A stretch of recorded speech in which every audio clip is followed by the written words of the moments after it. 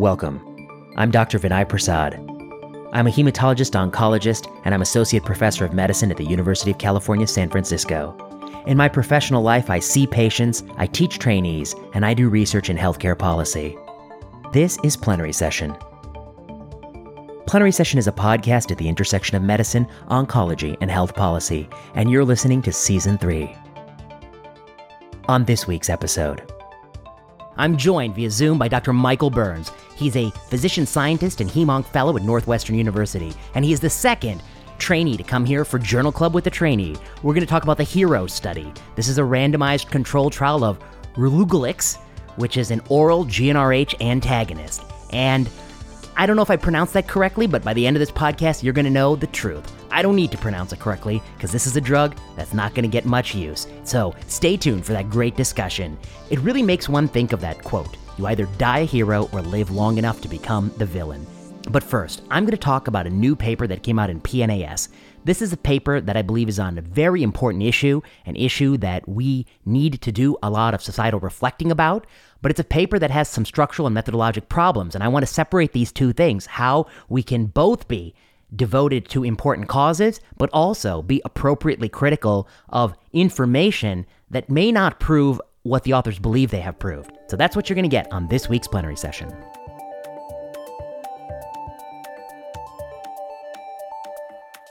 If you like this podcast and want more content, follow me on Twitter at vprasadmdmph. Check out the YouTube channel, Vinay Prasad, MD, MPH. Patreon backers will get access to the slides for lectures I give on Plenary Session. Want to hear from us? Email us your question at plenarysessionpodcast@gmail.com.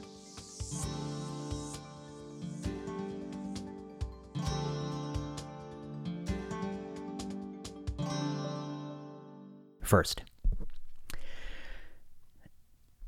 I was on Twitter and something caught my eye. It was a tweet for a news story that had a very provocative title. Here's the title: Black newborns more likely to die when looked after by white doctors. And here's what it says. Black newborn babies in the U.S. are more likely to survive childbirth if they are cared for by black doctors, but 3 times more likely than white babies to die when looked after by white doctors, a study has found. Dr. Hardiman, one of the authors, said on Twitter, quote, "Our study provides the first evidence that the black-white newborn mortality gap is smaller when black MDs provide care for black newborns than when white MDs do, lending support to research examining the importance of racial concordance in addressing health care inequalities." So that's what caught my eye, and I actually did a deep dive, and I read the paper, and I read the supplement, and then I came out and I spent a lot of time trying to craft a Twitter thread, and ultimately 2 threads, one on this particular paper and one on sort of the broader space we're talking about, that seek to do 2 things. 1, I want to talk about the equity and justice cause and why that's so important. 2, I want to talk about the specific claim being made in a specific research study and why that is very dubious and uncertain, and why we might not want to anchor onto it without substantive additional corroborative evidence, and why having these 2 positions are not incompatible, but rather fundamentally compatible. They're compatible because they're both motivated by a quest for a just, fair, and truer world. So let me take you through that. So right off the bat, I think, this was a very important story. It has, when I last checked, 50,000 retweets and comments and hundreds of thousands of likes. And so it's getting a massive sort of dialogue. It's starting a massive dialogue, and that might be very important. But I guess the question is whether or not this finding is true and actionable. And so that's what I want to talk a little bit about. So first, before we get into this paper in particular, I want to talk about my feelings on this topic. So I'm in a very unusual position here because I am an advocate for the cause. I am a believer in the cause. I'm a believer in the cause. And what is the cause? I think the cause is we have a huge imbalance and injustice in the people who are matriculating and graduating and becoming doctors, and particularly those who are holding key positions of power in the medical infrastructure. There is a huge imbalance, and it exists across several dimensions. One, clearly the racial dimension. Black physicians, other underrepresented minorities like persons from a Latinx background or Native American physicians are severely underrepresented in our medical system. And that is clearly the product of immense structures that perpetuate racism. There is no doubt in my mind about that. And there is an important need to correct that imbalance and to have medical school graduates be as diverse as all of us.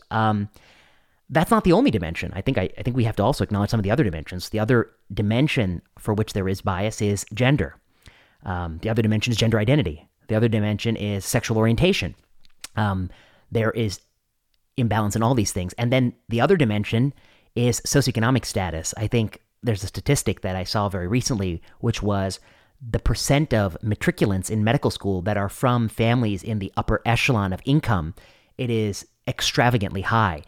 In contrast, people from poor families don't often have the same ability to become a doctor. And that's really important because becoming a doctor is a mechanism for upward mobility in society. So I think that's all of those dimensions need to be ameliorated in our matriculation processes. We have a huge problem there.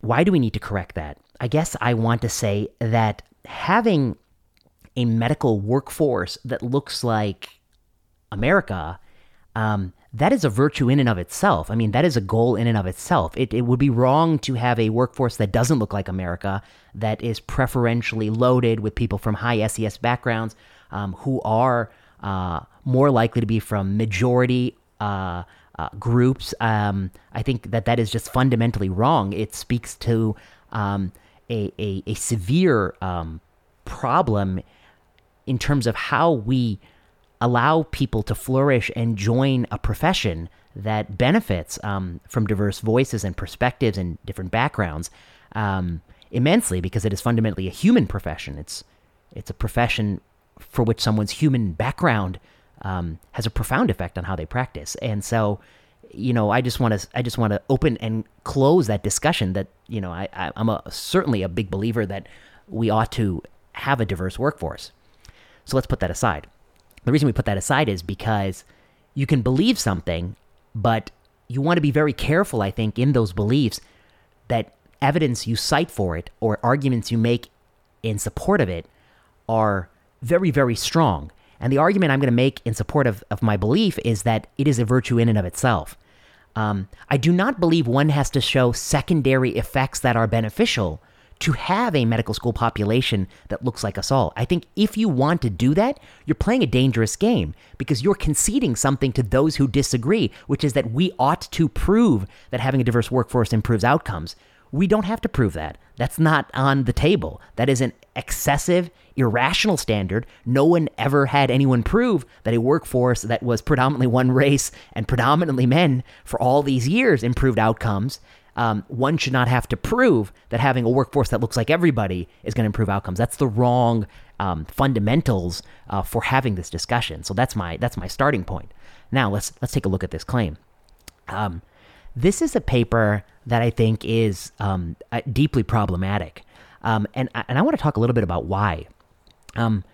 When a mother comes into the hospital to give birth to a baby, there are a couple different paths that could happen. One, it could be a scheduled delivery. The mother could be brought in potentially a week or 2 weeks after the due date for an induction. The mother could be brought in for a scheduled C-section. In those cases, there may be a visit paid to the mother by the patient's outpatient doctor. Those are not always doctors that are paired at random, but you have some control over who your outpatient doctor is. You might have learned from a friend, a colleague, a family member who you want as your outpatient OB-GYN. Additionally, many people, particularly people who are well off socioeconomically, they may also have preferences for which pediatrician they would want. I don't know this to be true, but I suspect there's always the story of the pediatrician who took care of both mother and child. I bet if you looked at those pediatricians and those children and mother pairings, or father and child, those are probably higher socioeconomic status families where you can have the same pediatrician your dad had. I suspect, but that's an interrogatable hypothesis. But certainly, people do have preferences, and people do sometimes pick pediatricians and OB-GYNs, and there's this variability to birth. Some birth is unpredictable, but some birth is scheduled. Okay, so these are two factors. The next thing is babies often do well. Most babies do well. Mortality rates, infant mortality rates are low in this country. Are they as low as they should be? No. Is there a huge gap between black babies and white babies? Yes. Black babies do have worse infant mortality outcomes. That is lamentable. But the claim being made in this paper is that that gap, in part, is attributable to the race of the doctor who's providing care, and that white doctors are going to have much higher rates of death. I say much relatively, but of course, absolutely, these are very, very low rates these are very, very small differences that the study is claiming that are statistically significant because the sample size is massive. But a black baby is going to have a higher rate of death if he or she is cared for by a white doctor than a black baby being cared for by a black doctor. That is a claim that speaks to either one of two things: that black doctors are providing superior care for black babies, or white doctors are providing inferior care simply by virtue of the fact that the baby is black. And that is a very, I think, strong claim to make. Either way would imply that there is hidden racial animus among the providing doctor against the baby, leading to that outcome. I mean, I don't see any way around that either scenario suggests some animus, some decisions that are being made differently simply by virtue of the baby's color of skin. And that is a highly provocative claim, that not just that there would be such decisions, but those decisions would rise to the level that it is contributing to mortality differences in a child who overwhelmingly is likely to survive and grow up, because infant mortality still is a paucity. It's a rare event. It's not a common event. It's a very provocative claim. Ways that you might make this claim are to show that white doctors make different decisions, that the different decisions they make are decisions that do have large effect size differences in outcomes, and that you see the difference in outcomes, to show me the intermediary endpoints are changing. This paper doesn't do that. This is an administrative data set, large data sets, looking at this problem from 30,000 feet in the sky. And the problem with looking at it from so high is you so easily can mislead yourself, and you can find signals that don't tell the story you think you're finding. They're telling a different story, and you are not teasing that out. And I fear that is what the authors here are doing. I'm telling you a little bit about the background of how babies are born. Some are scheduled, some are elective. The next thing, babies that do well, they may be seen on hospital day 1 or hospital day 2 by a pediatrician who may put in a billing note. They may be seen by the doctor who delivered the baby, or maybe a different doctor. Many hospitals now running on constantly changing teams so that the pediatrician seeing the baby on day +1 and day +2, they're totally different babies. Day 0, that OB-GYN might be a different OB-GYN than the OB-GYN team that comes along on day +1 to check on the mother. I mean, these might all be different people. Often, doctors that are selected to care for children, particularly pediatricians or OB-GYNs, they will pay a personal visit to some patients and maybe drop a note in the chart. That's going to be for families that have taken the time and energy to build those bonds before childbirth. They're not going to do it for everybody. The next thing that you need to know is that when babies get sick, particularly early on, they are going to be transferred to intensive care units, particularly the neonatal ICU. There, they'll be cared for by a neonatal ICU doc. If, in the unfortunate circumstance, the baby were to pass away in the NICU, one of the potential doctors of record would be the NICU attending who is responsible for the discharge summary or death summary in this particular case. That bakes into the equation an added complication, which is that this paper does not ever tell you who and how the pairing is made. And I'm going to talk about that a little bit more. But if the pairing is the discharge attending, then babies who die are going to be much more likely, I suspect, to have a discharge attending that's a NICU attending than babies who live, who are going to have a discharge attending who is a OB-GYN doctor. They're going to have a different attending. And the racial makeup of those specialties, which may themselves be a product of structural racism, they may transfer to the analysis and suggest it is the race of the doctor that's leading to the bad outcome, when in fact it is that the place the baby goes before the baby is discharged or died has different composition racially of doctors. And that is an artifact that is falling and being treated as if the doctor is exerting some racial animus against the baby. I think that's a potential bias here. Okay, well, let me talk about the 3 challenges. The first challenge, of course, is that the entire paper rests on the idea that physician-patient pairing is quasi-randomized. They say quasi-randomized a lot. There are a lot of papers that make this claim, but as I have told you, it is almost likely the case that some subset of these interactions are not quasi-randomized. They are, in fact, chosen, that the patient and their family are choosing the OB-GYN and choosing the doctor to some degree. I doubt many people are choosing their NICU attending, but I do think many people might be choosing their pediatrician. I think people who choose tend to be richer, well-educated, more connected than people who don't choose. People who are poor and don't have a lot of means, they don't pick. They get whoever comes. But people who are wealthier, they have more options to pick people. And some of those people may be coding in the chart.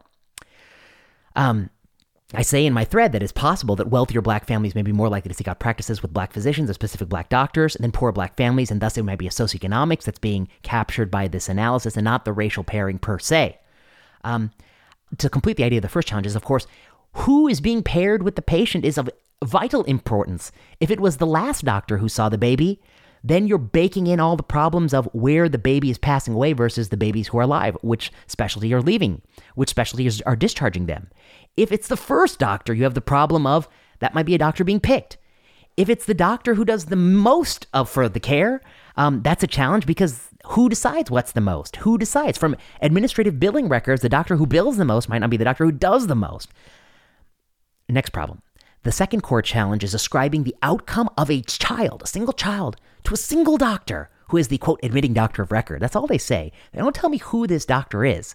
They don't even tell me if it's the same specialty across all the babies. It's a different specialty by some babies it's a pediatrician, some babies OB-GYN. I don't know who this admitting doctor is, but I do think that the care of a baby being born in a hospital does not have one doctor.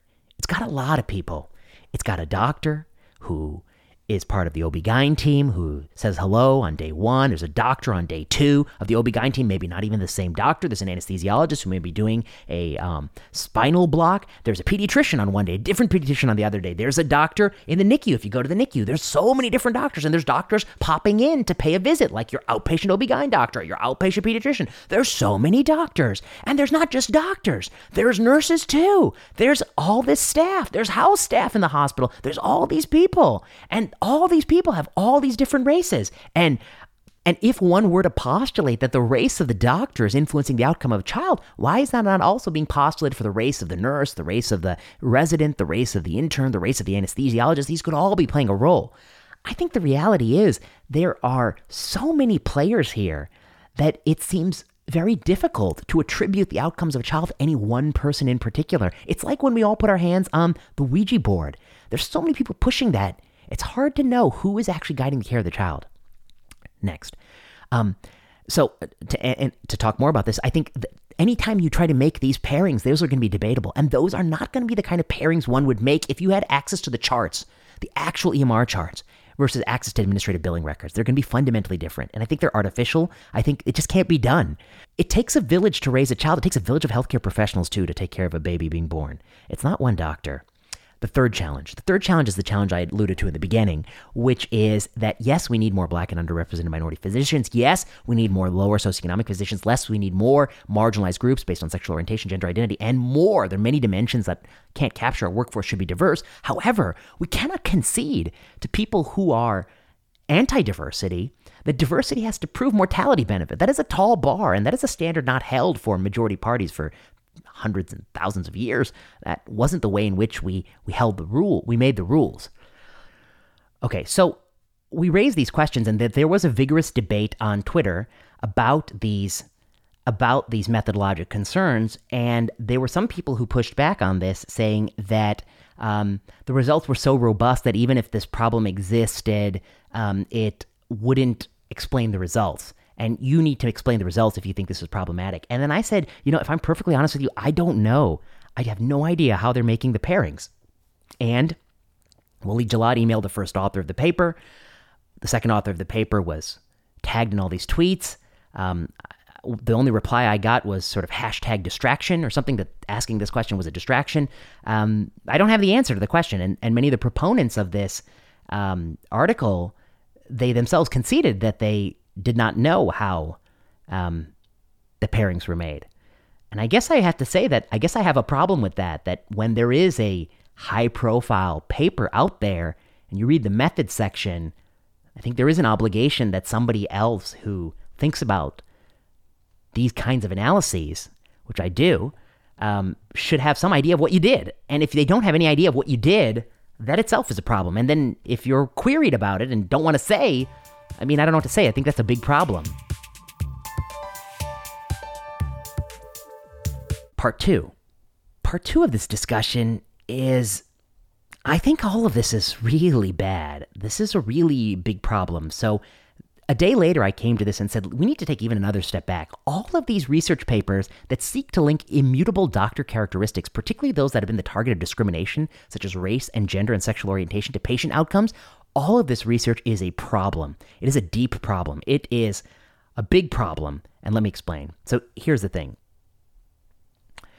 First, I think I wanted to concede to the layperson that I understand why you think your health and your life is tied to your doctor. Of course, we all believe that. If I was getting operated on and the surgeon cut the wrong thing and I bled out, then of course I bet that surgeon killed me. However, too often in medicine, it is a team sport. There is not one person responsible for the care, and it's a very shaky proposition to attribute care to one person, particularly hospitalized people, particularly babies who are getting sick, particularly people who are dying. There are more and more people that are brought in. You're getting the hematology consultant, you're getting the ICU consultant, you're getting all these people brought in when people are not doing well. The sicker they are, the more hands on deck. And who is driving the decisions? I think it's so easy to think there's some doctor out there just driving the ship. Often it's not the case. I'll be honest with you. There are a lot of people there, and the ship is being driven by a few forces. One, there is a canon of how we take care of sick people, and that canon is being carried out. Two, there may be individual doctors pushing just a little bit to the left, a little bit to the right, here or there, but it's a balancing act, and there are a lot of people whose hands on that wheel. There's not one person. It's very difficult to attribute it to one person. I suspect also that the thing about biology, that there is this idea out there that medicine is this omnipotent thing, but the truth about effect size of everything we do in medicine is that they're very, very small. And it is very likely that for sick people and sick babies who are about to die, that the effect size of doing or not doing any of these interventions is really, really small. And the difference in doing that, attributing that to any one person, is really, really small. And so to hypothesize that outcomes are being driven by having one or more white physicians on a team, when the effect of what they're doing is really, really small, and there's so many people playing a role in those decisions, not just that one physician, I think that that's a very tough proposition to swallow for people who practice a lot of medicine. I think at the outset, I would suspect that my baseline null hypothesis is that it doesn't matter who any of these doctors are. It doesn't matter their race, their education, or what they're doing. I think you're probably going to get very comparable care. Doesn't matter, really. When you're really sick and be in the hospital. That's not to say that, of course, there's going to be one doctor out there who is, a bad doctor and you have a bad outpatient encounter. But when we're talking about being really sick and going to the ICU, I find it very difficult to believe that there's one doctor doing any serious driving. The next point I wanted to make. There are many of these papers that have looked at gender and looked at race, and they're just pouring out. I think that it's really hard to know who made the decision in an administrative data set. Even in criminal cases of malpractice where you review the charts and you comment, often you struggle with the idea of whether or not this doctor was culpable, even when you're looking at it with this sort of magnifying glass. When you're looking at an administrative data set with just billing codes, you don't really know who made the decisions. There may not be the people who billed for it. The doctor who suggested drug X to the ICU attending might not even be the ICU attending. The doctor who suggested stopping it might be a different person too. There is a gap between who is being labeled as making decisions and who's making decisions in administrative data. Next, the next challenge with all these papers is that physician characteristics, particularly those that have been the target of discrimination, are also tied to the choice of specialty. There are different ratios of men and women in different specialties, which themselves is a product of bias. There's also different rates of racial makeup in different specialties. There are different places of practice based on people by gender and by racial and ethnic groups, and there's differences in the population cared for. And these are all baked into where the patients are being seen. And many of these things are going to be very difficult to tease apart from who is doing the seeing, the doctor themselves, from where they're being seen and what the specialty is. Separating the doctor and the patient from the circumstances surrounding the place, timing, and details and communities of their employment is a tall task. I do not think it can be done with administrative data. Docs who work in underserved communities may have limited resources and worse health outcomes through no fault of their own. Third, the next thing that needs to be said in this thread is, of course, the analytic choices are vast and malleable. Brian Nosek gave the same data set to 20-some investigators, and he asked them, do black players get more red cards than white players in a soccer data set? And what he found was each of the teams, even when they had analytic plans and received feedback on their analytic plans, they still received a range of outcomes from equally likely to 3 times as likely. A huge range of outcomes were generated from the same data set with different people looking at the same question. Analytic flexibility here is massive, and massive analytical flexibility allows for a range of possible outcomes. But for these kinds of questions, that is a big problem. And here's why it's a big problem. Because if you want to query whether or not a historically marginalized group, be it women, be it black Americans, be it any other group of people who have historically been marginalized, if you want to ask whether or not they have better, worse, or similar outcomes, you have a big challenge. You have massive analytical flexibility, but you have an extreme pressure on what the outcome can be. Because if you find it's better or the same, that is an outcome that we can get behind in 2020 America. If you find it is worse in whatever group you're looking at that has been historically disadvantaged, you have a big problem. 1, that could easily be misinterpreted by lots of people. 2, it could be due to artifact. In fact, that's probably the most likely explanation. Even the benefit is probably most likely due to artifact. Alternatively, it could represent discrimination from the patient side, if the patient's more likely to be non-compliant because they were discriminating against the doctor. You can't separate all these things. So put it all together, you have a very bad recipe. You have a proposition that's ill-defined, which is linking care to one doctor. You have massive analytical flexibility. You can generate a range of potential outcomes, and you have a strong disincentive to reach one particular result. So the net result is that the results you generate do not offer high credibility. They are much more likely to reflect the attitudes and opinions of those conducting the research than to be credible facts found in the data. And finally, I really come to the fact that this is all well-meaning but misguided. Well-meaning because the people who are doing this research really want a true equality, but they're misguided because when you want something, you can never accept the terms of your opponent that are flawed. You cannot concede to your opponent what you do not want to concede. And we should not want to concede that in order to have black doctors or women doctors or any disadvantaged minority doctor, we need to justify they have better outcomes. We certainly don't want to concede that. That is not on the table. That is not germane to the discussion. Why do we need that? Because doctors should look like everybody else in the country. They should come from poor families because there's some people out there who are from poor families. They should be black. They should be black. They should be women. They should be people of all different ethnicities.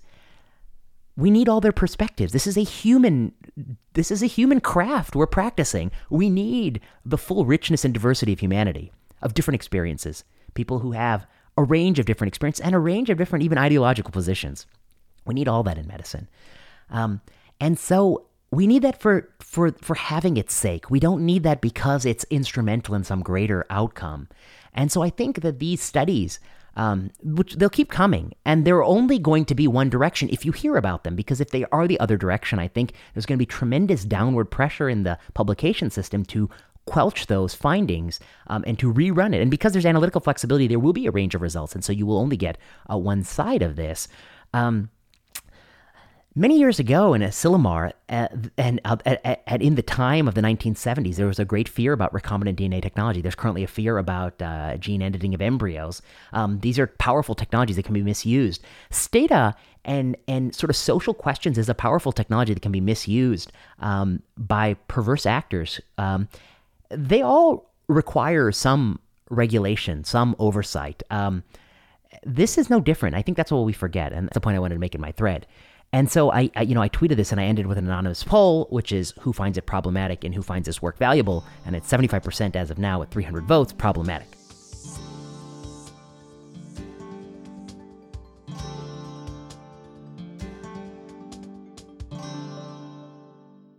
Part 3.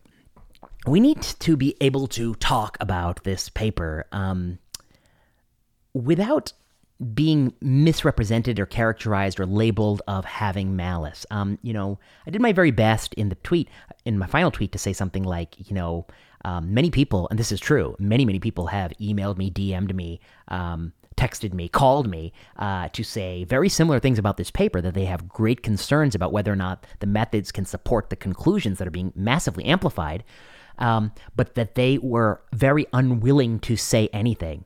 And they weren't all people who were of majority groups. They were other people who are from disadvantaged and minority groups, including some people from those groups as well. And they were very scared to comment. And so, I tried very, very hard to be very cognizant of every single word I put into my tweets, because I did not want there to be any potential to be misconstrued or caricaturized or sort of taken in the wrong way. And I want to talk a little bit about that. I think, this feeds into mob Twitter and all this, which is that many of the people who are speaking in this space about this paper are in fact allies with the cause of justice and equality. They are worried that they might have a minor misspeak. They might say something slightly wrong and be labeled as somebody who is not an ally, who is bad, who has a perverse or harmful agenda. And that is not good for those of us who seek progress. Because if we get all the people who we should be bringing in to our camp and making them fearful that we might push them out and exile them, we won't have the coalition we need to actually get substantive change. And so, along this point, one of my friends called me this morning to say that, based on the tweets that I put out yesterday, that somebody was talking about what they call white adjacent person of color. And this person thought that they were talking about me. And I guess I would say that I'm certainly not a white adjacent person of color, as I am adjacent to anything else. I guess I am, in fact, a person of color. The color, of course, is brown. My parents are from India. And I certainly was called a whole bunch of names growing up and had a number of sort of experiences that make it very clear to me that there are many people, even of my generation, who do incorporate their impressions and prejudices against the color of your skin into how they interact with you. So I have no doubt that that is true. But I'm certainly not white adjacent. I'm truth adjacent. That's what I'm about. What does that mean? I guess what I want to say is I care a lot that we are very, very accurate about what we do, and we do things for the right reasons and articulate the absolute right reasons, and that we don't promote things that are not true and not promotable. In the discussion around this article, Waleed Jalad has emailed the first author to clarify how the MD was paired. That email's not been answered yet. There were some threads that tagged the second author who, instead of answering how the pairing was done to provide us some clarity, just wrote something like #distraction and suggested that perhaps our motive was ill motivated. It's no such thing. I mean, those of us who have raised methodologic questions on this paper are the deepest of allies in this space. We're all allied on the cause, but we also think it's very important that these kinds of claims are really, really strong.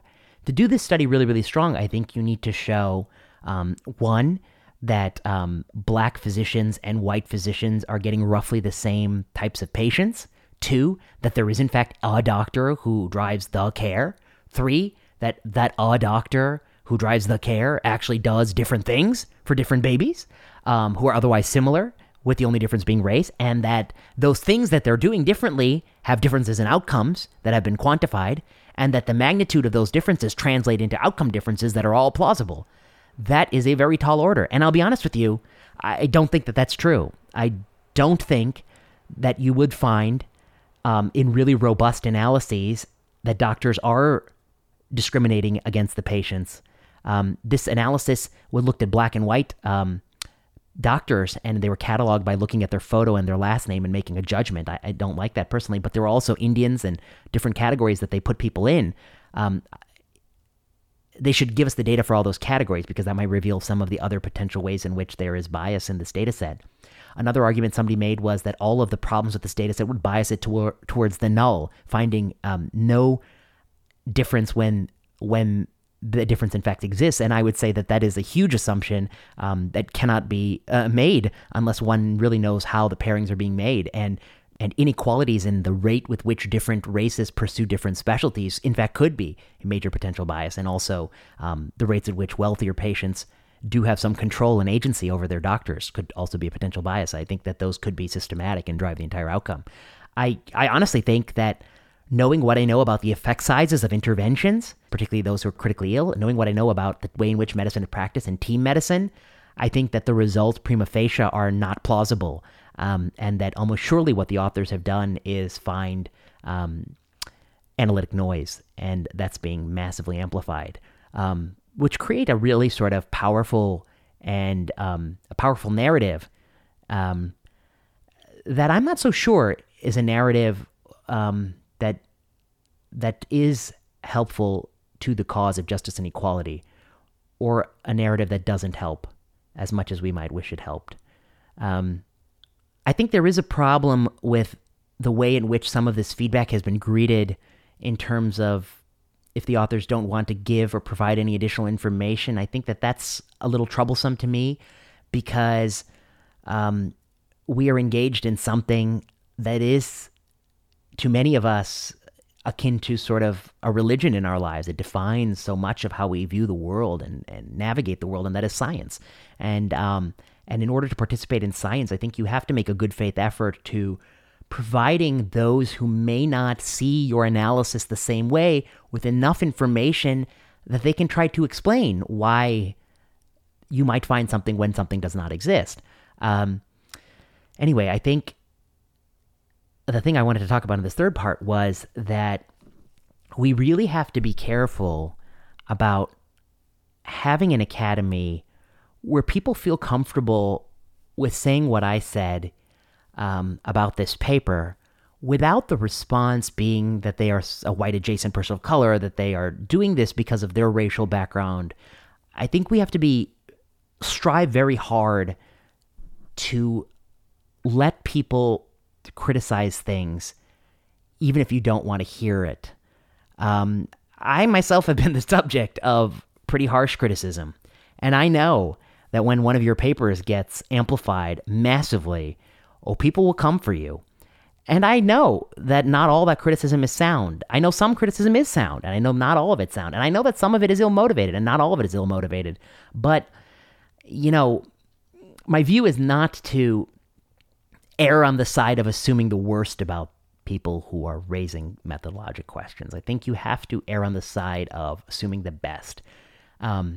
Particularly when, in this case, I don't know any of these authors and have never, I don't think, ever commented about any of their work because I don't follow it and I don't know it. And also because I'm somebody who, more than anything, I like to comment about methodology that does not yield stated results. That's my thing. And this is, in fact, falling within my thing category. And we've written letters to the editor about a paper many years ago about gender differences in hospital outcomes. You can go back and pull that. I mean, we've been very interested in the attribution to specific physicians of patient outcomes when there are many physicians whose hand is on the steering wheel. So this is of concern to me, that an academy that should be willing to hear things in a very broad sense has a lot of people who are reluctant to say things because they're worried about how they will be treated on Twitter. That is not a good place to be. And I don't have the answer, but I think it's a palpable feeling that we have. And the last thing I'd say on this topic is the time that has been spent on trying to figure out whether or not this effect is real or not could be better spent on trying to figure out the best ways to have the diverse workforce that we actually want to have. And I don't have all the answers there, but I suspect that that's going to take a lot of work, and it's going to take work that happens long before one submits an application to medical school, work that goes to people who are as early as 9th and 10th graders who are thinking about a medical career, or who don't even know to think about a medical career, or maybe even earlier than that, to try to reach kids and guide them, at least not towards medicine like they have to do medicine, but at least to put medicine on their radar. And I think it would be much more fruitful to spend the time in that direction than many more papers that seek to claim that there are these survival differences based on immutable physician characteristics. And I think it's an uphill battle to do that correctly. So on that positive note, we're going to turn to the HERO trial.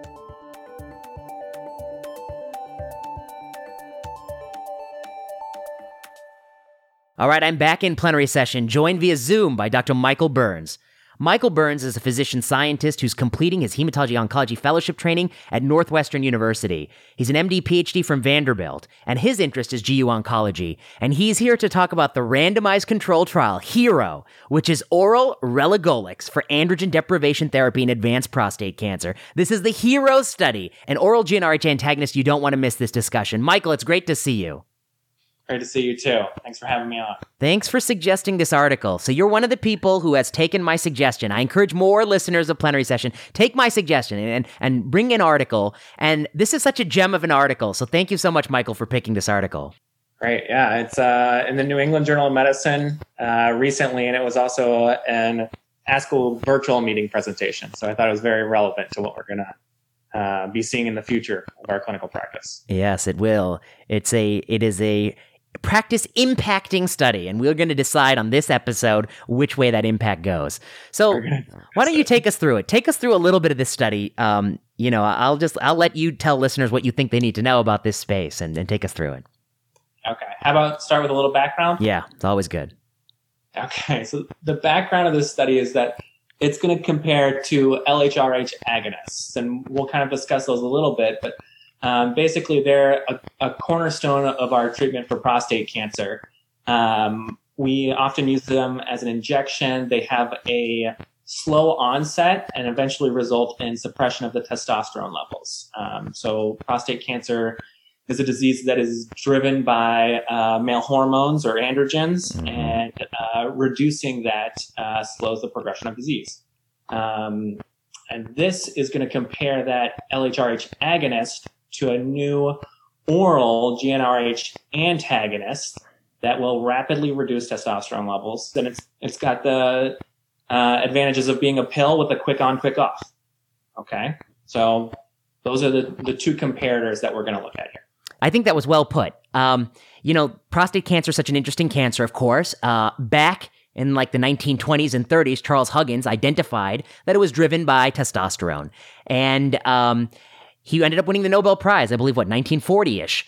The treatment for that is simple. It's surgical orchiectomy. You can remove the testes and you'll get less testosterone.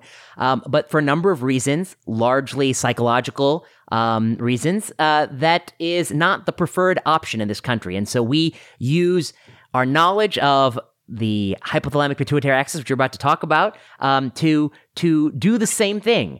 And so why don't you take us through, what are the chemical ways we can achieve the removal or deprivation of testosterone in the body? Right. So to understand testosterone or androgen deprivation therapy, you have to have an understanding of the hypothalamic pituitary gonadal axis. Our favorite thing. So a GnRH from the hypothalamus then stimulates LH and FSH secretion from the pituitary. That is a hormone. It's going to go to the testes. You're then going to get an increase in testosterone level primarily from the testes, which is why we talk about surgical orchiectomies. But you'll also get a small amount of intracellular conversion of testosterone in the adrenal glands. Once you have testosterone must be bound. It's a small molecule. So small molecules to have action must be bound. In this case, it binds the androgen receptor. Once bound by the androgen receptor, causes transcription, growth, proliferation, bad things in cancer. Yeah, and you have a really nice figure up here where you basically show the axis, and you point, I think it really makes it really clear that, the majority of the drugs we use in prostate cancer impact this axis. Lupron hits it as a GnRH agonist. Degarelix hits it. Abiraterone hits it at the CYP17 level. Enzalutamide, bicalutamide, they hit it at the androgen receptor level, but pretty much the majority of the drugs in this space hit this pathway. Fair to say? Correct. I mean, androgen axis is a cornerstone of our therapy for pretty much every setting of prostate cancer treatment. At least every advanced setting, I should say. Yeah, except docetaxel. Although some people believe that some of the taxanes work through androgen receptor trafficking in the cell. So, there's a couple of stories for taxanes. But I guess the one that doesn't work this way is Dendreon Sipuleucel T. And that's because it probably doesn't work at all. So, all right, I'll let you go on. Yeah. I guess the big concern about anything in this pathway, both testosterone and the medications that we use to inhibit this pathway, are cardiovascular events, so strokes and MIs and death from that. Most patients with prostate cancer will actually end up dying. I guess 30% of patients with prostate cancer will actually end up dying from a cardiac event, not just their disease. And so this is becoming a more important thing that we consider with all of these medications, because part of their adverse event profile can put you at increased at risk for cardiovascular event. Okay. And so the two cornerstones of therapy that we have are LHRH agonists and antagonists. And it's going to be kind of difficult to hear over a podcast, but one of them increases signaling in this pathway. You could think of it like turning electricity up until your light switch or your light bulb burns out, and then it goes up. Good. Okay, good analogy. Eventually you'll get desensitization, and then testosterone levels go down. But first it's going up. Okay, testosterone goes up first. This is the LHRH agonist. It flogs it until it exhausts itself. Yes. Lupron. Exactly. Yes, okay. FH, LH first go up, testosterone first goes up, and then goes down. Yes. Okay, and that happens over a period of days to weeks. LHRH antagonists do the opposite. Turn the switch off, everything goes down. Yes. Very simple. So the agonists are Lupron, the antagonists are Degarelix, the injectable, and then this new drug, Right. Relugulix. Right, Relugolix. Relugolix. God damn. Well, I'm not going to need to pronounce it when you're done with this paper. That's all right. Yeah, Relugolix. Yeah, so Relugolix, okay. An oral antagonist, quick on, everything drops, quick off. If you wanted to, things could come back up. Yeah. Okay, that's fair. Okay, go on. You got this laid out well. And so they're going to test it against Lupron.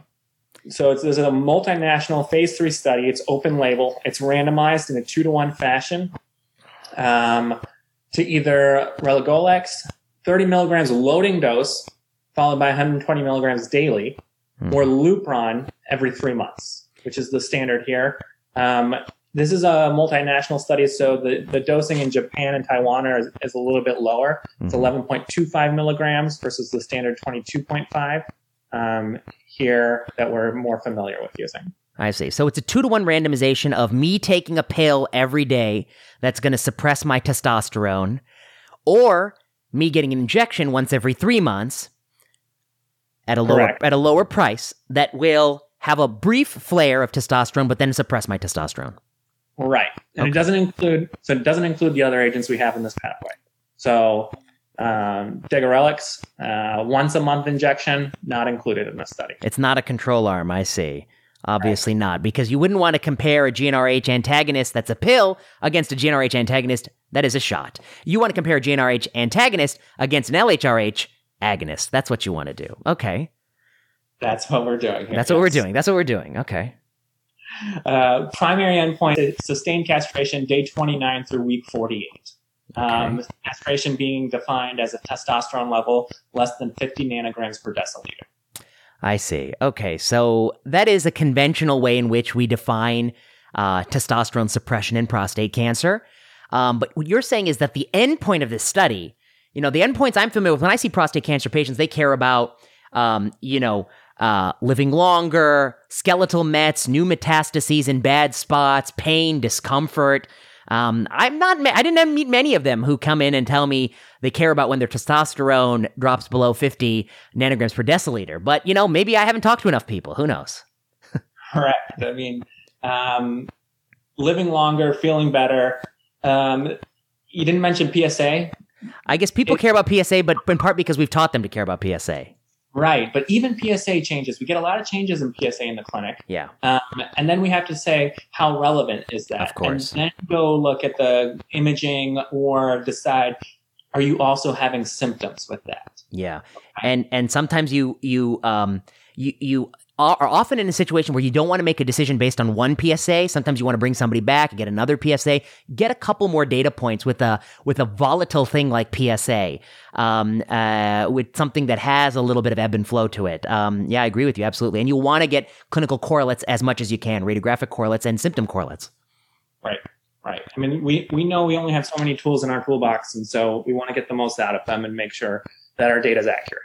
Okay, that's well put. So here you have multinational phase 3 randomized controlled trial, relugolix versus Lupron. Okay, you tell us the primary endpoint. So, all right, go on. We have secondary endpoints. We have a lot of secondary endpoints. We have key secondary endpoints and then other secondary endpoints as well.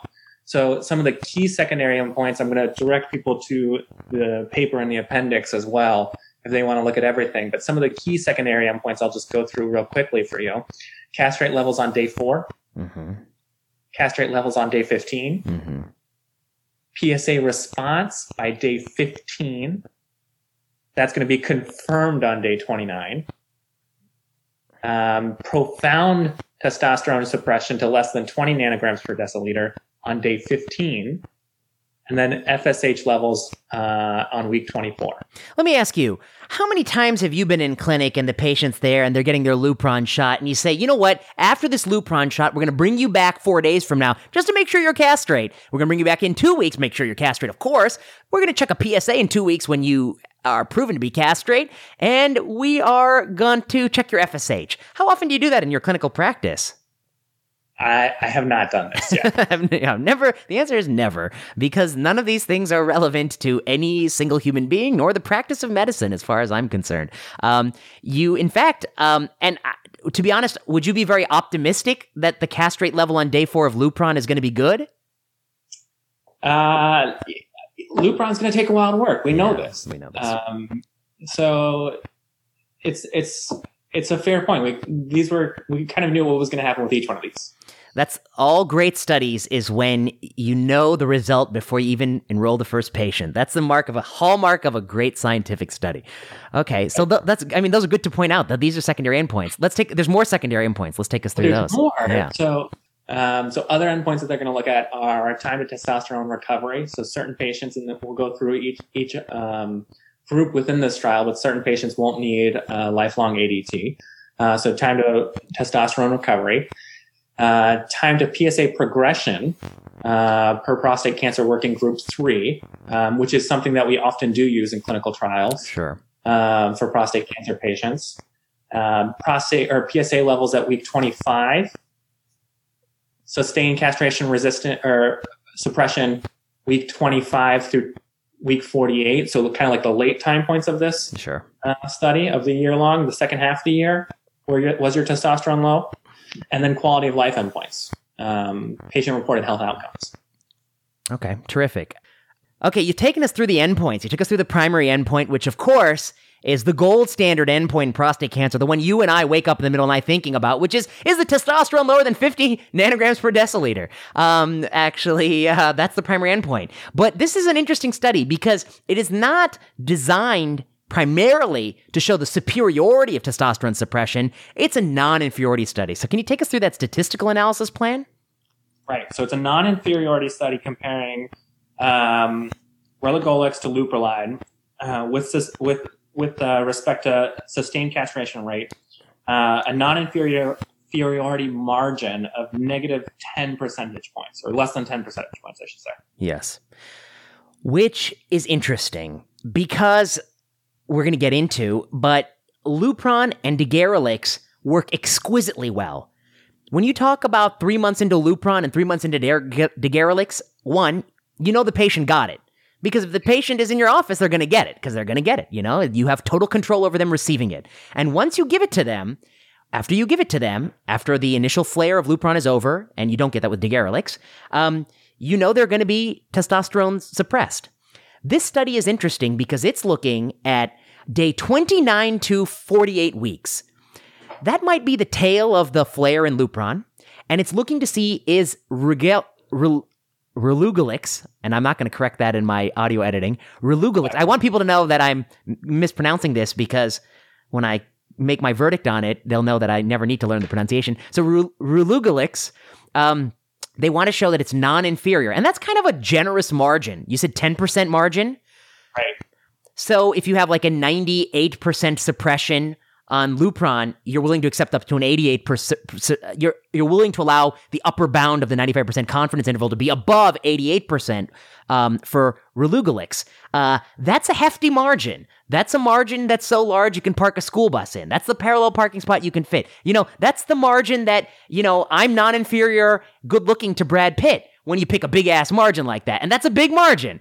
And that's what they've chosen. They've powered this study with tons of power for a huge margin for an endpoint that makes no sense, which is an endpoint that we know is met with Lupron and we know is met with Degarelix. So I think that's worth noting, and we're going to come back to that. So take us through who's eligible for this study and who they enroll and what they find, and then let's talk about it. Sure. So key eligibility criteria puts you into one of three states with advanced prostate cancer. Either you had what was intended to be definitive management, so surgery or radiation therapy, and then you had biochemical relapse after. And we should acknowledge that is a common scenario, that maybe 40% of people who are treated quote-unquote definitively do have biochemical relapse at some point. Right, it does happen. And that's a large portion of patients that we see when the PSA starts to rise after radiotherapy, yes. Metastatic disease, so new onset metastatic disease, and then advanced localized disease, so that you were not a candidate for definitive therapy. Yeah, you're not. They don't think they'll cure you. Okay. Right. You had to be. This is at the practitioner's discretion, but you had to require at least 1 year of androgen deprivation therapy. Okay. You had to have a measurable serum testosterone and PSA, so over 150 nanograms per deciliter, and a PSA over 2. And then you had to have an excellent performance status. Of course, as God intended. Okay. Exclusion criteria. I'm not going to point out them all because there's a list of 18, but some of them that I will focus on are chemotherapy or surgical therapy expected within 2 months of initiating androgen deprivation therapy. And so this happens for some of the castrate-sensitive patients who have high-volume disease, certainly, perhaps docetaxel, and perhaps even some of them, we can dispute a little bit, but perhaps even some of them with low-volume disease and thinking about abiraterone or something like that. Right. I mean, we can waffle over the term high volume and how we're defining that one way or another for what agent you're going to be getting for combination therapy, which is the standard of care in the setting for metastatic disease. But certainly, if you thought that they were going to need chemotherapy, I would say that's kind of indicating you think they're high volume. Yeah, okay. Right. Of course. That's well put. Yeah. So we're excluding people with high volume disease per Stampede guidelines. Okay, this is good. And then let's talk about the cardiovascular. We're excluding people with cardiovascular risk. Right. So cardiovascular, actually, major adverse cardiovascular event within the past 6 months. So heart attack, stroke within the past 6 months. Arrhythmias or uncontrolled hypertension, which actually, if you look at the definition of that, I think it was systolic of 160, and then a diastolic of 100. Okay. So depending on the patient population you're seeing, you could easily not meet that criteria. You could be seen, get your hypertension under control, and then be reevaluated for this type of. Yeah. I mean, obviously, these agents have cardiovascular risks, and that might play a role in your thinking when you're talking about the biochemically recurrent setting, if they have severe cardiovascular risk. But if they have real metastatic disease, I think many of us are going to do the best we can and androgen suppress them, because rip-roaring prostate cancer is not a great thing to have going on either. So, okay, that's good to note. Take us to the next, your next slide. Yeah. I'll come back to that. Okay. Some of the medications that were prohibited. Oh yeah, that's what I want to know. Yeah, okay. If you want to jump in there, we can. No, go on. Go. You put it where you want it. Yeah. This is who they enrolled. So I'm going to go ahead and jump into who they enrolled within the trial. I mean, median age is about 72, which is pretty much what we're seeing in the clinic. Yeah, that's true. Most of the patients were from North America and Europe. About a quarter of patients were from the Asia Pacific region. I only bring that up because of the dosing for Lupron is a little different. If you look at the types of patients they involved in terms of where their disease was or what group they fit into, about a quarter of these patients were newly diagnosed androgen-sensitive metastatic disease in both arms. Okay? Half of the patients were biochemical recurrence. And then the other quarter of patients were advanced localized disease. Everyone had a good performance status except for one patient, which they describe in the paper. And then a key protocol thing that I want to point out is who has cardiovascular risk factors. So if you think about the lifestyle risk factors, you're going to talk about smoking, drinking, and a BMI over 30. The majority of patients in this study did have this, so any risk factors, over 90% in both arms. Besides lifestyle risk factors, they also looked at things like hypertension, hyperlipidemia, diabetes, a history of MI. And then they also classified patients with a history of a major cardiac event, being defined as stroke or MI. Okay. And so 14% of patients in each arm had fit that criteria, which is actually a little low compared to what we're seeing in the general population. We're usually seeing around 30%. That changes a little bit depending on where you practice, whether you're practicing in different parts of the country or a setting like a VA, or there's a lot of factors that go into it. Yeah. You were allowed to enroll with the history of MACE, but that MACE certainly was not allowed to have affected your ECOG, because then you'd be booted off the study. You wouldn't be enrolled on the study because of the ECOG requirement. But, this is the typical picture. I mean, 72-year-old men have cardiovascular risk factors for better or worse. Absolutely. I mean, it may be a little healthier than what we're seeing in the clinic. But, this is the groups that we're worried about. We are worried about patients with prostate cancer having cardiovascular disease. Yeah. Okay, this is good. Now, let's jump back to the medicines that are prohibited on study. Okay. It's kind of the ones that you already know. So, can't get a GnRH antagonist. Degarelix is off, so no Firmagon. Anti-androgens, there's a little asterisk here. So, anti-androgens are allowed. So, you can use an anti-androgen to prevent flare. And that could be bicalutamide or any other anti-androgen that you would like. Enzalutamide was only allowed if you progress to castration resistance on the study. Nice. Okay. Wow. So abiraterone was not allowed.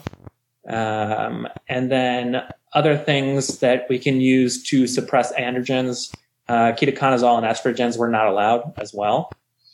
The only other point that I would make from this table, not just looking at what we treat prostate cancer with, but an important thing is to consider what medications are not allowed that are important for cardiovascular outcomes.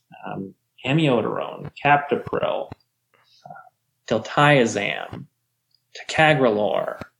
There's a pretty substantial list here. I see. And the irony is that they're claiming that you can't take those because of P-glycoprotein interactions, but the reality is what that's going to do is further deplete the population of people with sort of age-typical cardiovascular comorbidities, because they might be on some of those things, verapamil or DILT or captopril or ticagrelor. They might be on that, and then if you have this prohibition, they're going to get pushed out of the study, and so that might be why these people are at sort of lower cardiovascular risk than, as you feel, the population you see in your clinic. I think one thing that's really interesting to me is let's talk a little bit about the flare. Many of us, when we do start Lupron, we consider, should this patient get a month, 2 months of bicalutamide? But who are the people we consider that in? It's not the biochemically recurrent people. We're not too worried that if they had a transient elevation in testosterone, prostate cancer is going to grow and cause problems because they're only biochemically recurrent. It's typically the people who've got METs in places that we don't want them to grow even a little bit before they shrink. And those places typically are spinal cord, perhaps visceral organs, perhaps if they have a lot of disease, but there might already be some of the inclusion criteria may have tacitly selected against those people because they might be stampede players, high volume players, and they're not going to be eligible because of chemo. So the interesting thing about their design is, even though they don't prohibit bicalutamide, they're basically getting a group of people in whom the doctors will probably not be giving bicalutamide, thus guaranteeing there will be a testosterone flare. And then if their primary endpoint can capture some of that flare, well, then it's a winner-winner for them. Well, there is going to be testosterone flare even in the setting where you can use bicalutamide. That's a good point too. Yeah, right. So the T will go up. The T will go up. It's the AR that we block. Right. Of course, it's downstream. It won't be down. So it won't have an effect. Yes. So then clinical flare are those things you're talking about. Do you have a metastasis somewhere where it's going to put you at risk for cord compression? Yes. Okay.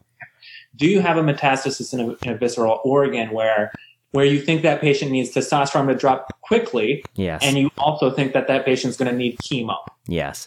So charted criteria for docetaxel. Yes. The other thing for flare, urinary obstruction. Yes, that's a good point for flare. Oh, but you're absolutely right, though. Because bicalutamide is not going to stop the testosterone. Testosterone is going to go up with a GnRH agonist no matter what. It's going to go up, right? Even if you give the bical, it blocks the AR receptor downstream. Sorry, so I misspoke there. Yeah. So I mean, this essentially is going to compare a drug without a flare to a drug with a flare, and then the primary endpoint is going to capture the tail of the flare because it starts at 29 days. Right, but you can block anti-androgen flare, or at least clinically you were allowed to. Yes, you're allowed to. Right, I see. I don't know. Well, we haven't gone through the results yet, but I'm going to tell you, we don't know who got a anti-androgen or androgen receptor antagonist. I see. So let's jump to results. Let's not keep the listeners in suspense any longer. Yeah. Okay, we'll jump straight to the results. Why not? That's primary endpoint. Yeah. Primary endpoint: sustained testosterone suppression below castrate levels, so 50 nanograms per deciliter from day 29 all the way through 48 weeks. Achieved in 96.7% of the relagolix arm compared to 88.8% of the Lupron arm. Wow. So does that meet the non-inferiority threshold? It meets the non-inferiority threshold. And in addition to that, the lower boundary of the confidence interval was above 0, so it actually met the superiority threshold. Oh my God. Amazing. They have proven that an oral GnRH antagonist has a superior rate of T suppression from days 29 to week 48 compared to a GnRH agonist like Lupron. Well done. Well done, relagolix. Well done. So this is interesting. I want to look at the figure in the paper that you sent me. This is it. Yeah, I think for testosterone suppression, for those time points, predictably did win throughout the whole time. But then you have to say it's not. This is from day 29 through 48 weeks. Yes. When did people fail? Okay. So when did their testosterone become above 50 nanograms? Correct. Per deciliter. And, a point that I'm not going to jump to yet, but what happened from that is also a relevant question that we should be asking. Okay. And so in the appendix, what we can look at is their actual Kaplan-Meier analysis. Yes.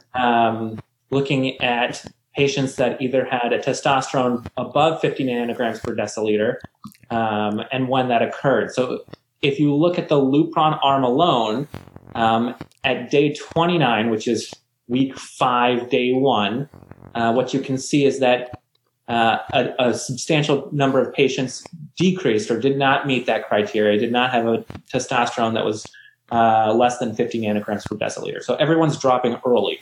Yes. And not meeting criteria for this endpoint. And then the later ends of the curve, so later ends of the year, of weeks 25 through 49 or 48, it was pretty stable. And so it's really the early time points where this advantage is coming in on. Right. So in other words, that the superiority of their pill over the shot is entirely driven by what happens early on. And then the other figure I want to draw your attention to is figure 1B of the paper. take a look at that. You might not have a slide, but take a look at it. Right there. Yeah. So look at that. You see very clearly this is the testosterone level by arm week by week. At the baseline, they're the same. Okay, good. It's randomized. Relugolix goes down right away. By week 1, it's very, very low. Week 2, week 3, blah, blah, blah. Lupron goes up. By week 1 to 2, it's up a little bit. It's up to 600 nanograms per deciliter. But then by week 3, it's dropping. By week 5, they're almost indistinguishable, and they're indistinguishable then for the rest of the time until week 48. They're indistinguishable in my eye. Because the primary endpoint captures day 29, but that between week 4 or 5, there's going to be a difference between the two arms, and it's going to be entirely driven by the few people who still have T-flare after getting Lupron, a fraction of people. The entire benefit of this drug is that it doesn't have the flare. It's not that it has a better rate of T suppression in week 41. In week 41, they do the same. Right. I think so, yeah. And that benefit that you refer to is in terms of testosterone level change. An endpoint that is not a measure of what matters at a time point that certainly doesn't matter for a drug that is better than something that's going to achieve the same goal later. Okay, why don't we? I don't know. I guess it's too tempting to just say everything. So maybe I'll let you say. I guess. What do you think? I mean, what are your concerns with this study? Tell the listener. Tell them the truth. Tell them the truth. What do you think about this drug? What do you think about this study? I think the big concerns that I have are the win that they have from a statistical significance. I have no doubt that they won that early on. But whether or not you dropping the testosterone that fast is going to have a long-term difference in a clinical outcome that's going to matter for our patients is something that really we didn't get a lot of data from in this article. So did patients have clinical flare? What was their time till PSA progression? Right. Is this going to help overall survival? Is this going to help, patients feel better? I mean, it's a pill, right? So one of the advantages theoretically is that you don't have to get a shot. You're not going to have an injection site reaction like you will from Degarelix. And so are people actually feeling better, have a better quality of life from this? And that's also not reported here. Yeah. I think that's, that's well put. I guess, I agree with everything you're saying. Like the primary endpoint is a surrogate of a surrogate. PSA is the surrogate. This is a surrogate of the surrogate. It's the pre-surrogate. It's a double surrogate. It's quite a surrogate endpoint. It's an interesting surrogate because it's a surrogate that, I don't really even measure in my clinical practice. Certainly not at these time points. It's not routinely measured. PSA, at least at some time points, is measured. I have no doubt in my mind that the difference between Lupron and this drug on testosterone very early, but not late, is never, ever, ever going to have any difference on any clinical endpoint that ever affects a patient. I just don't think it's possible that it could. Because if it did, Degarelix would have demonstrated those benefits over Lupron, and Degarelix never has to date. That's my argument. The next thing I think is the pill aspect. Let's talk about that. I think there are many settings in oncology where a pill is convenient. Getting a pill is much more convenient than getting sub-Q enoxaparin, for your PE, for your DVT. Taking rivaroxaban, so much more convenient than sticking yourself in the belly every day. But this isn't sticking yourself in the belly every day. This is getting a shot every 3 months. 3 months to see the doctor. You're going to be there anyway to see the doctor. I actually think it's more convenient to get the depot shot. The irony is with like Risperdal and things like that, they're trying to make it depot injection. Here, they're trying to make it a pill. I think this is a depot injection. It's actually more convenient. It's like getting a birth control depot shot. It lasts for months.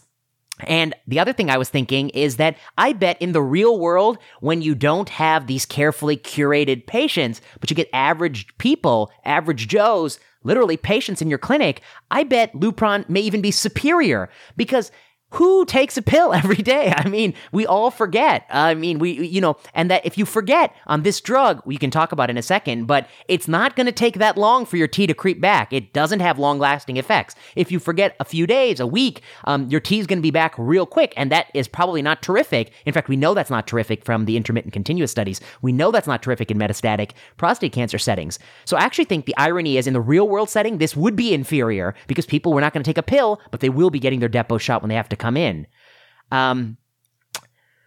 You're about to say something.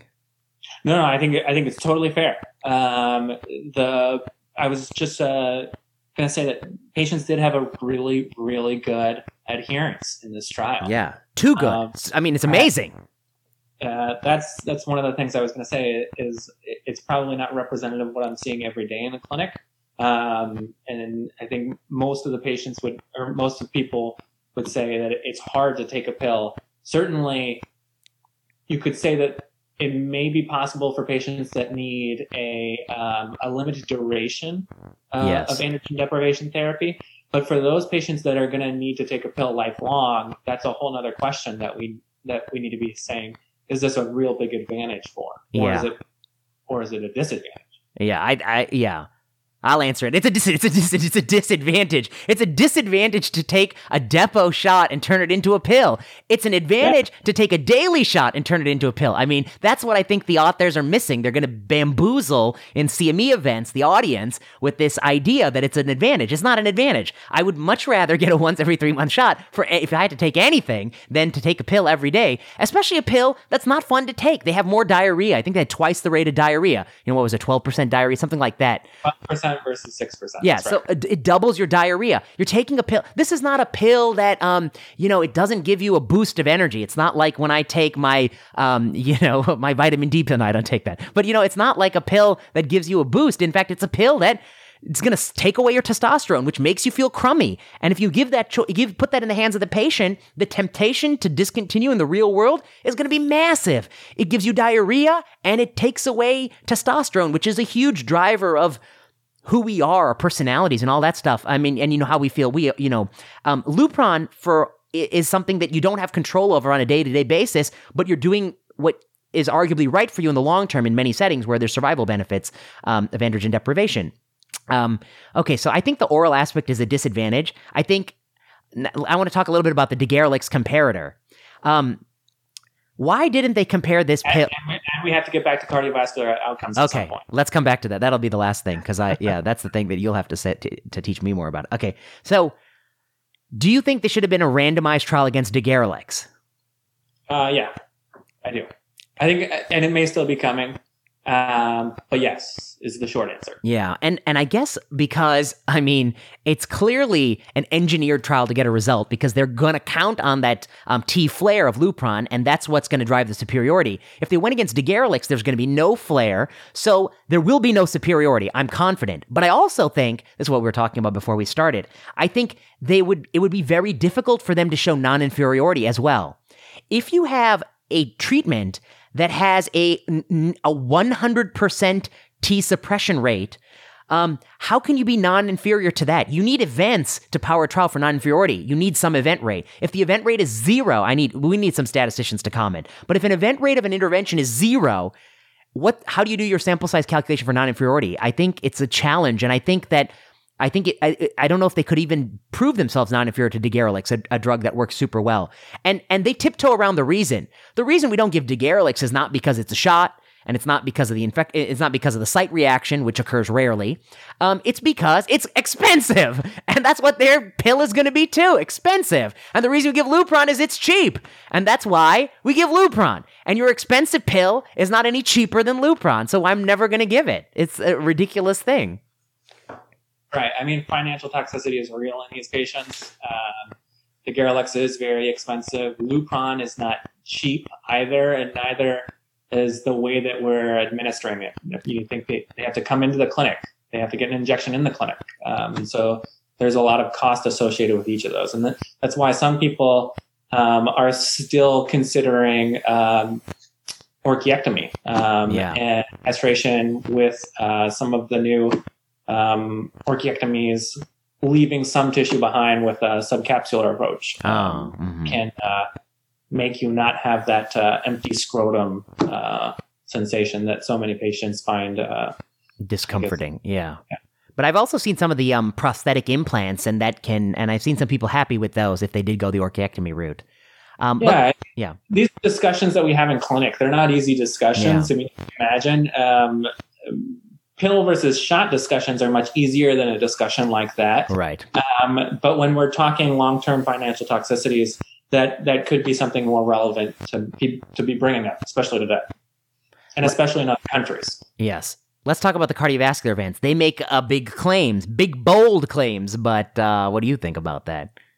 I think this is the information that we want to know. I do applaud them actually putting this in as endpoints, or, I think this should set a standard for some of the trials that we have going forward, because this is something that we're concerned about in the clinic, so we should be measuring it flat out. Whether or not this is going to be really definitive conclusions is another thing. But in the relugolix arm, 2.9% of patients had a major adverse cardiovascular event defined as stroke or MI, compared to 6.2% in leuprolide arm. Yes. If you had a previous history of a stroke or MI before, in the relugolix arm, 3.6% versus 17.8%, which are significant numbers. So if you've had a patient that does have an adverse cardiovascular event in the past, you do need to be cautious with these medications. Yes. Now, you already brought up, do you have to be cautious with cancer? Yes, you do. And so it takes a multidisciplinary management in some of these patients. We're often managing these patients with cardiologists now. There's a whole field of cardio-oncology that is very excited by this paper. This is the actual incidence rate. The question that we have here is, when do these events occur? And is this due to flare or not? So if you look at the Lupron arm, you're getting a number of major adverse cardiovascular events early on, even within the first 4 weeks, and the curves separate. Yes. Now, I'll make a couple of points here. We don't know anything about each individual patient here that had an event. So we can't say, is this testosterone? We also can't say, is it another medication you got? So did you get an androgen receptor inhibitor? And could that have contributed? Right. That data is not available to us. I see. Yeah. From the events that are here. All we have is what's shown. Yeah, that's a good point. I mean, I think you're making an excellent point, which is that it is plausible that most of the separation is from early testosterone-mediated CV events. The other thing I would point out is that, of course, there's a secondary endpoint, and they don't have the power to really find a difference here.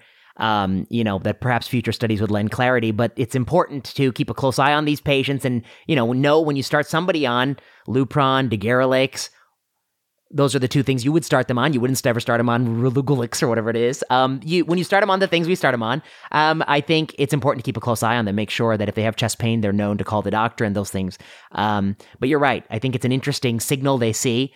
And if the company really wants to develop their product, I think they should they could consider doing a proper trial and powering their trial actually to detect a difference in survival. Because if they think these MACE events are really major MACE events, then they'll find a survival benefit. But I don't think they will find a survival benefit. And I don't know what these MACE events are, because I think, MACE events sound scary, but we always want to dig in deep and make sure we know exactly what type of MIs we're talking about, what type of events. Some are scary, but some are, I think, the product of some definition drift that we've written about. Right. So, the reason behind this is what we need. Yes. Dr. Burns, I'm really glad that you picked this paper to discuss, because it made me think of the old quote, you either die a hero or live long enough to become a villain. And the hero trial, it's living awfully long, if you ask me. It's living awfully long, and so it's not faring too well in my eyes. What do I not like about this study? New company comes along, and they make an oral drug where you didn't even need an oral drug. You have a depot drug that works just fine. You make a drug that nobody ever needed.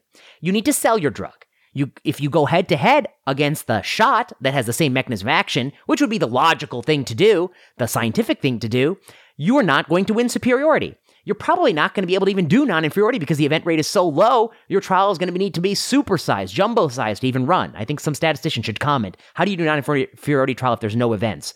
They don't want to power for any clinical endpoint, which is often the case with these kinds of studies. So they power for a fictitious endpoint. I'll call it fictitious because I think it's an absolutely meaningless endpoint of testosterone suppression. And they picked a time cutoff that is only going to penalize Lupron. And of course, they announced themselves the winner. And they're counting on the fact that people are not going to know enough to believe and instead believe that this T benefit is going to carry on to clinical benefit.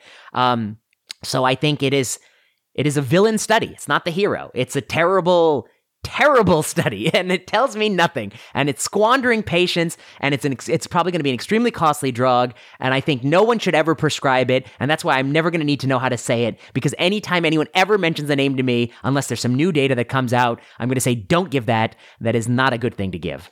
That's my take. That's my harsh take. You're earlier in your career. You're fairer than me. You become less fair with time, or more fair, depending on how the world is. So what do you think? I think that your bottom line is when you say, I'm never going to give this to anybody, that's the question, is where are we going to use this? Yeah. And so I do think people are going to consider this in the Garelic space, right? But when do you need a pill over an injection early on? People are going to consider this for intermittent androgen deprivation therapy. And can we, test the waters by tipping or putting our toes in and then taking them back out? Or is it really, from a disease standpoint, better to just jump in the pool? With a 3-month injection. That's a great point. So let's talk about that for a second, Dr. Burns. You're a smart man. I think that Dr. Burns is giving free consulting advice to the company, which is that if you want to study this drug further, the place you would think about is to run your own continuous versus intermittent strategy trial. And one of the advantages of your drug is when you turn it off, the T comes back quickly. One of the common complaints in the Maha Hussein study and the Crook study on continuous versus intermittent is that one of the reasons we would even think about intermittent is that patients would get a break from testosterone suppression and feel better. But the truth is, when the drug has such a long acting effect, you don't feel better right away. It takes a long time for T to come up, and so actually intermittent doesn't actually give the quality of life benefit people would have hoped. But this drug is fast on, fast off. So if you were to advise the company, I would advise them the place you would look is you would do a continuous versus intermittent strategy, maybe in the biochemical relapse setting, and run a different trial. So Dr. Burns is making an excellent point. However, I actually think there's another thing that's worth stating is I'm not sure you're going to win, because maybe one of the reasons why the Lupron Crook study is not inferior, but the Maha Hussein is not, maybe one of the reasons why is because Lupron is slow off. If Lupron was fast off, maybe it would be worse than continuous therapy. So this drug will allow us to really interrogate the continuous versus intermittent hypothesis. I think that's good from a scientific standpoint, but I'm not confident they're going to win. They might even show us the importance of continuous therapy, in which case we don't need the pill anyway. We can go back to the depot injection, which is much more logical. Right. I think that's exactly right. It is new. It works differently. And so in that space, it gives us a new thing to test. Yes, a new thing to test, a new concept. I agree with that. So, I'm really glad you reached out to me and you picked this paper, because this was a paper that I'll be honest, I saw it, I glanced, but I didn't look at it hard enough. But the moment you flagged it for me and I started to look at it, I was like, oh my God, it's perfect paper. I wish I had picked it. And I think, you did a really expert job of laying it all out, and you're thinking about it, which I think is really good and fair. Again, I have to come down really, really harsh on this study, because I just don't see, it's just a classic non-inferiority trial where prima facie there was no reason to be non-inferior, and then the endpoint is driven by this phenomenon that is well known and not clinically relevant, which is that the T takes a few weeks to go low. It has been used to get approvals in the past, so that's why they did it. This is aimed at approval. Yes, of course, yes. So yes, I know. In other words, I guess it's part of the thing I like to say, which is that let's not blame the tiger for being a tiger. The tiger, the company, wants to sell their lucrative drug product. Do they really, that's their goal. And they know the FDA is lax. And so, the failure is not the company. They're the tiger. They want to eat something. The failure is the rest of us who've let the tiger loose through the town. That's the failure. And in this case, the failure is that the regulators allow this ridiculous study to lead to drug approval. I mean, I think the grounds for drug approval should be to prove that under sort of any sort of real world conditions that your drug improves something that anyone actually would care about. I love those secondary endpoints. Day 4 testosterone level. As if anyone has ever looked for a day 4 testosterone level, but that's a secondary endpoint of this. It's funny almost. But so it's the villain trial, not the hero. It lived too long. It became the villain. And, you did a great job presenting it, and I think your points are well taken. I'll give you the last word. Yeah, last word. The one final point is going to be, I'm going in medical oncology, right? So I do worry about patients with metastatic disease. Yes. And the new standard of care is becoming combination therapy. Yes. With docetaxel, abiraterone, apalutamide, enzalutamide, and more coming. And so if you're going to say that androgen deprivation using a pill is important, it also needs to be important for everything we're going to use it with. That's a good point. Yeah, I mean, you're right. You're so right in the sense that what you're saying is that, before you give this pill in combination with any of those other things, of course, this trial prohibited many of those other things being given in combination, so you're going to need a whole lot more information. That's well put. Thanks for doing this. Thanks for having me. Yeah, I guess the last thing I'm going to say is, do you listen to, I actually never asked you. Do you listen to this podcast? I hope you listened to some. I listened to last week's. It was great. Okay, thanks. You had people on in the past by listening to your fellow last week, and she was great. Oh, she was terrific. Yeah. Kareen Tawaji. She was terrific. What about, do you listen to other oncology podcasts? Ooh, no, you're the main one. Okay, good. Thank you. Well, but no, the point I was just going to make is I listen to a lot of them. I listen to every podcast I can find. And the point I was going to make is you never hear a journal club discussion like this on another podcast. You only hear the pros. You'll never hear anything being eviscerated like this ridiculous study. It's just a ridiculous I promised you the last word. I'll give you one more last word if you have anything to say, but I just want to go one more time. I mean, just on what earth do they think they're fooling anybody with this primary endpoint that, of course, you're going to have a lower T early? You're an antagonist. It's an agonist. What are you thinking? Of course. I mean, all right. So thanks for coming on. Any final thoughts? You've given the listeners a lot. It's a great choice. No, final thoughts is that we're still going to need to define who is the appropriate patient for this. Given who was enrolled in this trial, I think the actual clinical usage is going to be a much, much, much smaller sliver of patients. Yeah. Finding that, I don't know that this does that. Yeah. And it's a pleasure talking to you, Dr. Burns, and we'll have you back for more GU oncology, hopefully. Thanks for having me. You've been listening to Season 3 of Plenary Session. Plenary Session is produced by Kiana Klossner.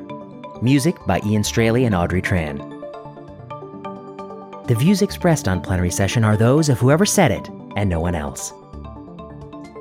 Plenary Session is not medical advice.